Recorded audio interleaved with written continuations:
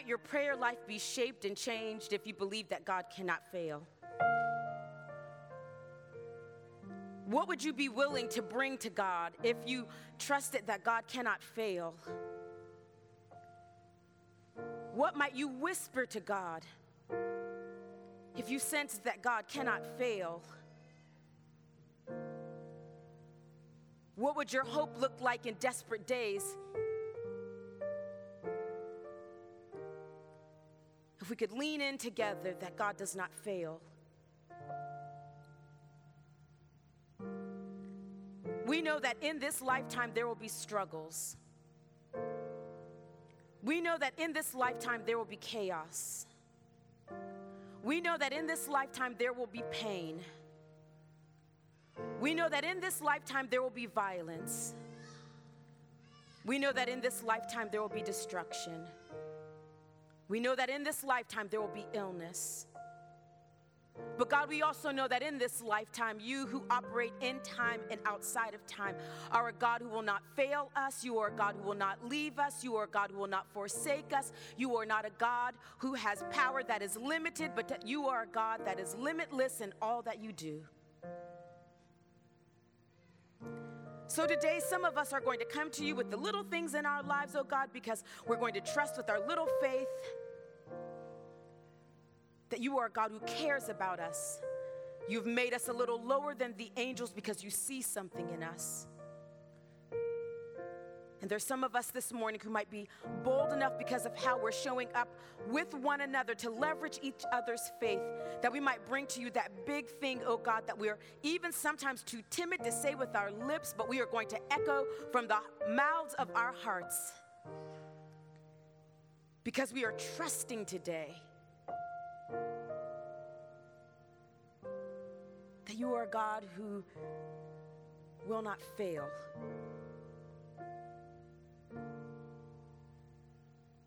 God, I have said over the course of the last 3 weeks, oh Lord, how long? And you have reminded me that you are a God who will not fail. God, when I've come to you saying that weeping hasn't just lasted for a night, it's lasted for many nights and weeks and months, and for some people for years. And you say back to us, but I'm a God who will not fail. That when they scream, peace, peace, but there is no peace. And I question the intentions of this world. You who are shalom, you say, I am a God who will not fail, that my peace is beyond even your human comprehension. So God, if you have to start someplace with us this morning, would it be in our imagination about what you are able and capable of doing, that if we can whisper that nothing is impossible with you, that if we can sing that you are Alpha and Omega, if we can trust that you are mighty, then today, oh God, might you help us to have the kind of imagination that we might believe, trust, and lean in to your unfailing presence in our lives. God, help our unbelief. God, carry us in our unbelief. God, shift our unbelief. And may it be so, oh God, that as we hear your word read and also proclaimed, that you might do that stretching work of expanding our imaginations to become holy imaginations, that we might believe in your unending, unfailing power in our lives, in this moment and beyond this moment. So God, would you speak to us a word that we might live? It might be a template for your glory beyond these four walls, that others might believe that you are also an unfailing God. We pray all of this in the strong name of your Son, Jesus Christ. And all God's people said, amen. Amen. Amen. I feel like over the course of the last couple of weeks, I'm forever saying what a great gift it is to have Crystal as our director of music and this beautiful worship team. And I want to just do it again because you know what? Aaron reminded us that we get more of what we celebrate. So we want to celebrate this morning our worship team in the ways that they lead us. Someone said yesterday that the way in which Crystal takes up presence as the director of music is that she actually expands and leverages not only our gifts, but the gifts of all the other musicians who are with her, which means that she's not hoarding her gifts. She's unleashing her gifts. May it be so for each and every one of us as well, that we would live the kind of lives that the gifts that God places within us, we don't hold on to them too tightly. But that we actually let God steward them, that they might be a blessing in us and through us, but also be a blessing in and through others. So I just want to say thank you again to our worship team and to Crystal for the ways in which they lead us in the midst of worship. So you know we are in the middle of a sermon series called Holy Yes, where we are celebrating the 50 days of Easter, where we are recognizing that on Easter Sunday back in April, when we said Christ is risen indeed, alleluia, when the world came with death as a no, that Christ's resurrection power came as the holy yes. But we don't just get one day of Easter, we get 49 more days beyond Easter Sunday to recognize the other places and ways in which resurrection power shows up in our everyday ordinary lives. When the world would tempt us into settling on a job or a vocation that sucks the life out of us, a holy yes comes with purpose, comes with power, that we might do the thing that we know we are called to do, not just the thing that people want us to do.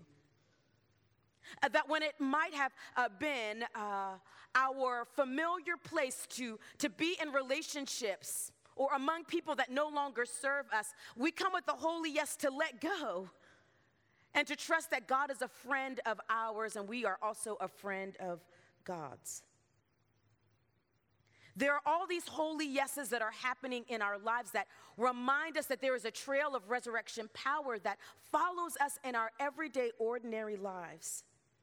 That when we said Christ is risen indeed, alleluia, on Easter Sunday, it means something for us as well. And we have been naming these holy yeses. Holy yes to purpose. Holy yes to peace. This morning, holy yes to healing. So that we don't ever underestimate what it looks like for resurrection power to work in us and also to work through us. So this morning, as we prepare our hearts to hear from John chapter 5, verses 1 through 9. I want to tell you now that we're going to talk about what does it look like for God's healing power to show up in our lives personally, but also that it might have collective impact. Now, here's what I want to say about passages of Scripture that allude to physical healing. Depending on what maybe church or faith spaces you have been in that may not have always been careful with these passages of Scripture, there are those who bristle just a little bit when they hear about physical healings in Scripture. And I want to take that very seriously because I'm not going to talk a whole lot about kind of the way in which even Jesus disrupts the way we think about bodies in the biblical text. However, I do want you to hold on to this. In fact, if you don't write it down on your heart, okay? Because I do want to take very seriously how passages of Scripture have been misused to harm and to hurt people. So here's what I want you to hold on to before I read this passage of Scripture. Always be curious. And sometimes be furious. Okay, see, I'm trying to make it rhyme now. Always be curious and sometimes be furious about theologies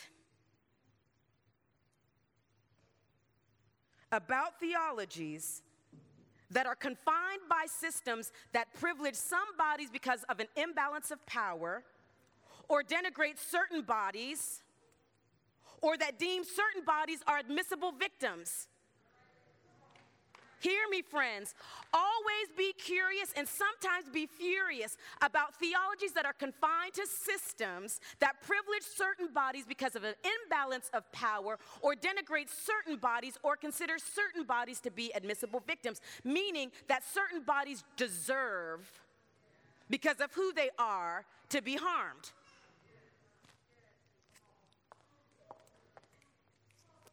I don't have a lot of time, so that's what I want you to hold on to in regards to how sometimes passages about physical healing are misused. All right, on another day, we'll get into it. Because the way in which we're going to talk about healing today will be more in regard to mind, body, spirit, collective, and cosmic. Hear now these words from John chapter 5, beginning with the first verse and ending with the 9th verse. After this, there was a festival of the Jews, and Jesus went up to Jerusalem. Now in Jerusalem by the sheep gate, there is a pool called in Hebrew Bethzatha, or Bethsaida, which has 4 or 5 porticos. In these lay many invalids, blind, lame, and paralyzed. One man was there who had been ill for 38 years. When Jesus saw him lying there and knew that he had been there a long time, he said to him, "Do you want to be made well?" Do you want to be made well? And the sick man answered him, "Sir, I have no one to put me into the pool when the water is stirred up, and while I am making my way, someone else steps down ahead of me."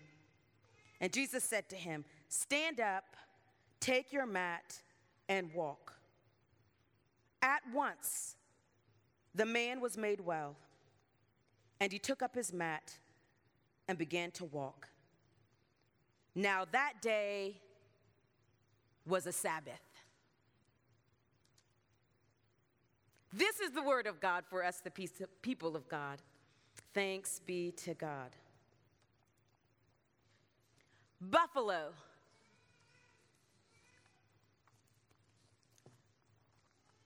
Dallas.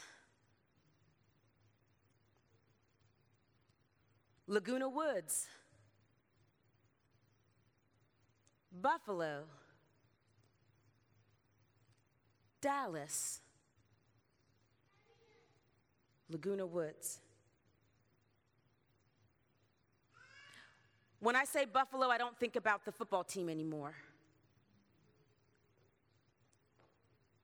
When I say Dallas, I don't think about barbecue, and I don't think about my favorite NFL team. When I say Laguna Woods, I don't ask myself, I wonder how far away Laguna Woods is from Laguna Beach. Instead, when I say these 3 places, my very words, the heaviness in my heart is marked by the brokenness that has happened in these places.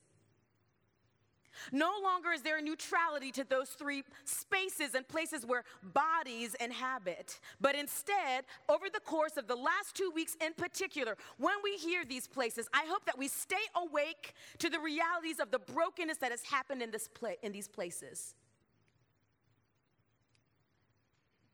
Now, I could have last month offered up words of places that are no longer neutral because of brokenness. 3 months ago, I could have offered up words about places that are no longer neutral because of brokenness. But every single time something happens in this world, there is a question that rises up for me out of my pastoral sensibilities as I think about my church, our church community. Buffalo, Dallas, Laguna Woods. It's this question. Do you accept the freedom and the power God gives you to resist evil, injustice, and oppression in whatever forms they present themselves? It is the question that my dear sister Rachel Stradley is going to answer when she is confirmed this morning.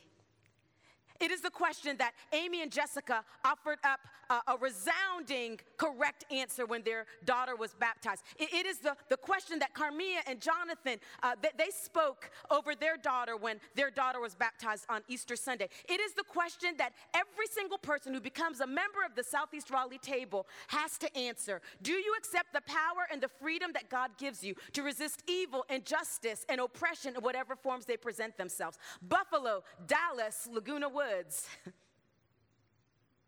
We in this place live by such an ethic That we say a holy yes to resisting death-dealing tools. We say a holy yes to resisting constructs that oppress. We say a holy yes to resisting white supremacist delusion that would have us otherizing and literally obliterating one another. We say a holy yes to resisting the mindset of scarcity that makes people a threat instead of a friend.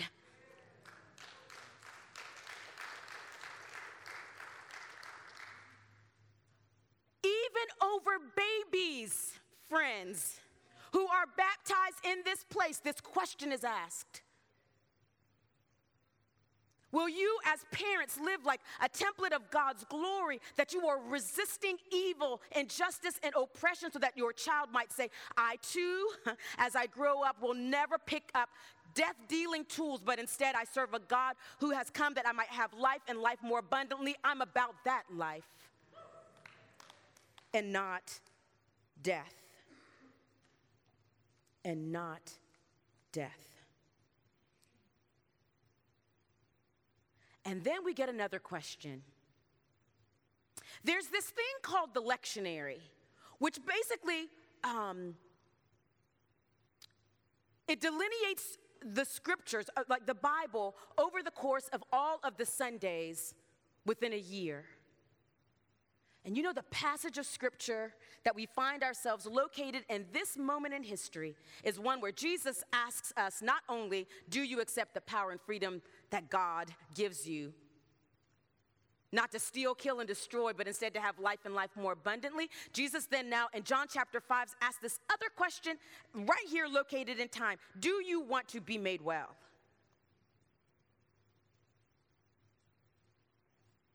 Do you want to be made well? Now, like I said, in this particular passage, in verse chapter 6, when Jesus asks about this kind of healing moment, it's not healing that is only physical, because in Scripture, as I'm going to share in just a bit, healing sometimes takes on a more magnanimous understanding, not just located in what it looks like for us to feel better. Sometimes healing is known as sozo, like to save or to rescue. And if our bodies can be healed, and if our minds can be healed, and if our souls can be healed, there's also this reality that in Christ Jesus, even all of creation, which sighs with groans, like with labor pains, can also know what it is to have a deep wellness. So when Jesus is asking this question in verse 6, it's beyond a moment with a man who is sitting at a portico, at the pool, at the sheep gate.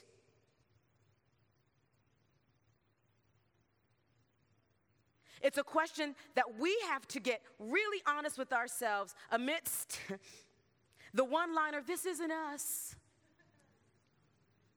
Ooh, if I hear that one more time, this isn't us. Well, then why do we keep doing this?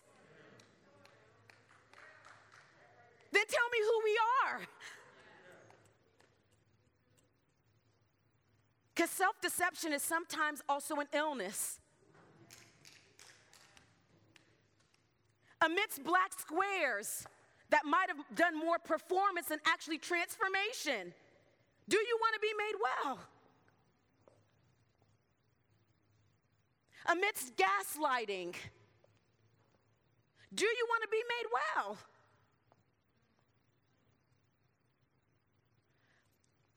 Jesus is not simply asking this question to this man at the sheep gate, sitting at a portico. But on the 6th week of Easter, do you want to be made well? Here are 3 things I want you to hold on to this particular passage of Scripture. As we are a people who believe not only in a personal healing, like how we show up in the world as those who do not pick up the tools of death, but also how we collectively move in the world. Recognizing, though, that my personal healing, how I trust that God shows up for me, always has communal impact. So we have to be very serious about what is happening in us, whether Christ is asking us personally, do you want to be made well, or collectively, do you want to be made well? Whatever it is, it's always going to have cosmic impact. So here are the three things that I want you to hold on to in this particular passage of Scripture as we think about healing and growth in our own lives and then also collectively, so that maybe we can say differently and show up differently and be something different when we say this isn't us, because we're actually being different. There's a lot going on in this particular passage of Scripture. In John's gospel, it is known as one of the messianic signs. There are like 7 of them. And the messianic signs point to Jesus as God's presence in the world. There's typically some material matter that is a part of the messianic signs that have like some sacramental importance. Well, there's water here at the sheep gate, at the pool of the sheep gate at this portico. So that's the kind of the sacramental element that points to Jesus as more than just this really nice guy who says really nice things.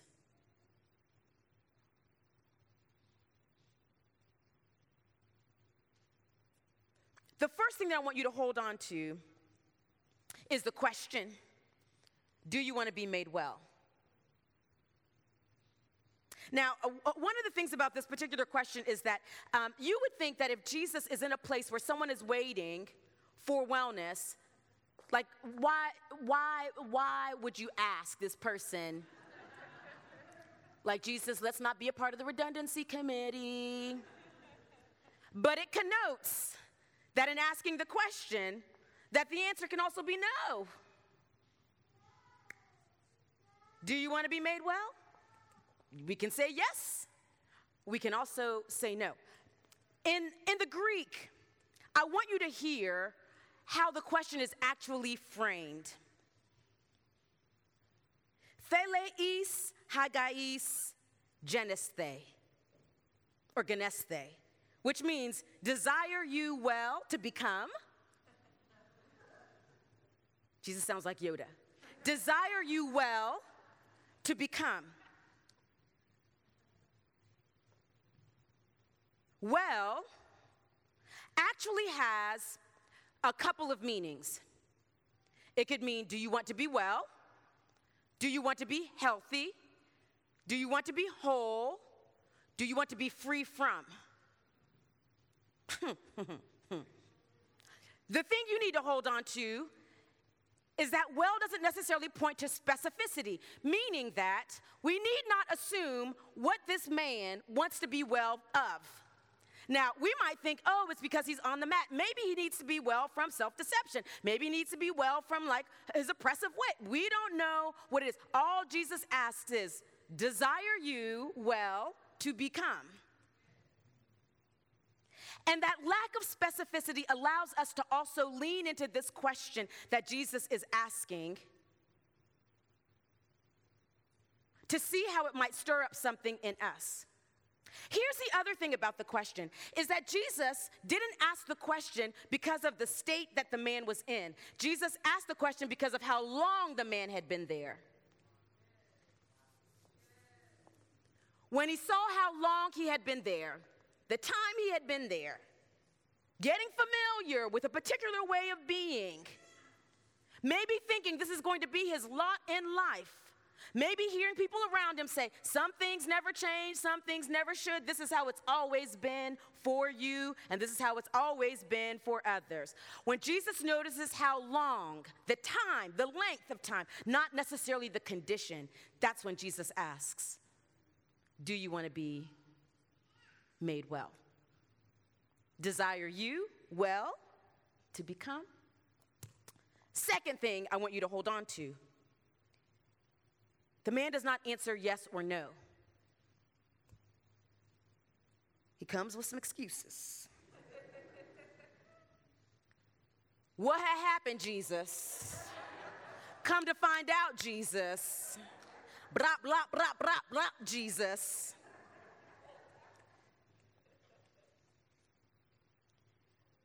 Now, he gives an excuse about the barriers.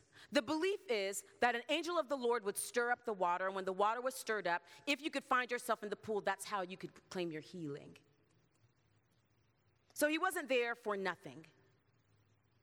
But it's so interesting that maybe because this man has been there for so long, whether there are conditions or systems that kept him from healing, or he himself kept himself from a move toward healing. His first thought when Jesus asks the question is to tell Jesus why it can't happen or hasn't happened. Ooh, ooh, ooh, ooh, ooh, ooh, ooh. If we don't live in a world that sets us up to always be telling people why it hasn't happened, why it won't happen, where literally our imagination of the already but not yet is so limited that we will consider oppression light a little bit better than to be oppression heavy. I won't go down the long list of ways in which we have literally lived with such a limited imagination that we get kind of comfy with ways of being that keep us from stepping into healing. I want to just use a little bit of pastoral, poetic vision. And maybe to believe that it's not some particular barrier that was keeping this man from entering the pool, but that it was some limited mindset that kept him from the pool. You know, friends, healing comes at a cost. If any of you have ever gone to therapy and you begin to heal, and yet you are among a family system of people who have not healed, you will sometimes wonder your place of belonging. Your healing will be a threat to community if everyone else in community doesn't want to heal. You know how I know this? When some of you go home for Thanksgiving, I know I bring this up all the time, but it's true. When some of you go home for Thanksgiving, many of you who inhabit white bodies, you recognize that your healing comes at a cost if you actually want to divest from the construct of whiteness, but everyone else around you is sipping from the cup of white supremacy and enjoying it. And no one wants to not belong. We are meant for belonging. Healing comes at a cost. When I choose not to code switch and shape shift to make other people comfortable, I may not get to go to the same places or get access to the same things that I used to get as a black woman. But it's healing for me not to have to make myself into something else in order to convince other people of my humanity. When I live whole and healed, it's going to come at a cost. So sometimes,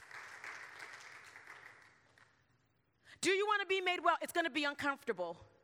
Do you want to be made well? I'm going to lose friends. Do you want to be made well? I'm not going to know my place in my family. Do you want to be made well? It's going to have to bring up some moments when I've been embarrassed. Do you want to be made well? Oh gosh, it's going to stir up some shame. Do you want to be made well? I might have to hand over some power. Do you want to be made well? I might have to take up less space.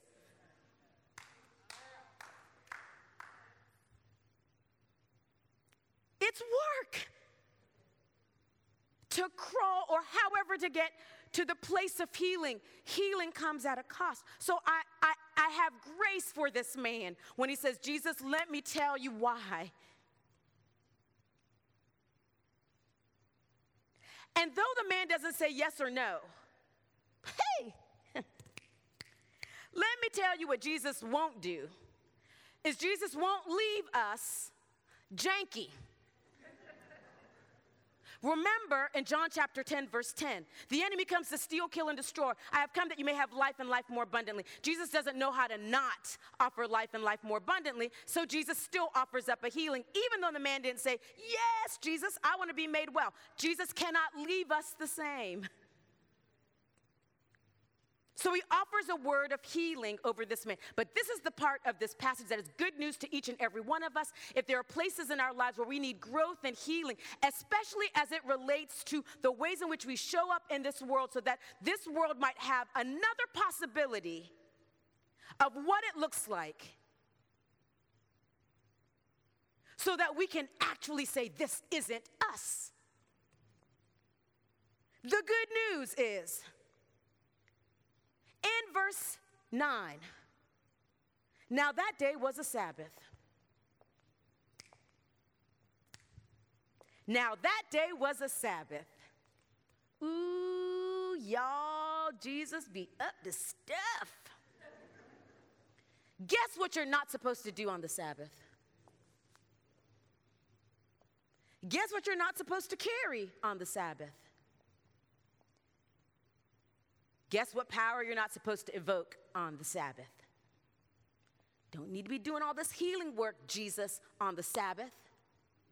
You shouldn't be carrying your mat, the actual vision of your healing, on the Sabbath. But this is what Jesus does. Jesus always disrupts patterns that keep us or hold us from our healing. Which means whether it is a Sabbath, a Monday, Tuesday, Wednesday, Thursday, Friday, Saturday, Jesus is going to do the work that Jesus is going to do, which means that when we start to say, oh gosh, but there's certain patterns and systems and ways of being that this is why we do what we do, let me tell you, the good news is that Jesus can even offer healing in the places where we do not believe that healing is possible, based off of the systems that say that healing is not possible, because of the constructs that say that healing is not possible. Now that day that this thing happened, even with all the excuses that were given, Jesus healed the man.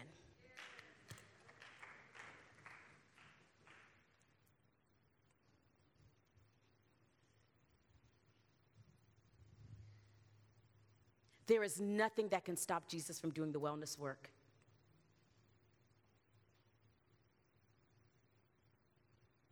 But do you believe that there is nothing that can stop Jesus from doing the wellness work? So I have one question for you, friends. There is no neat bow to this passage of scripture because I don't know what is stirred up when Jesus whispers in your ear, do you want to be made well?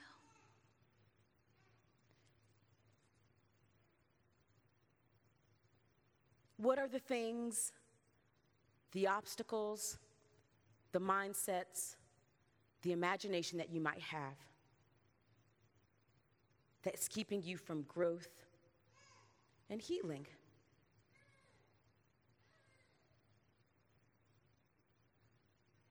What is keeping you from healing? Because Jesus can do it amidst any system. Will we accept the healing amidst any system?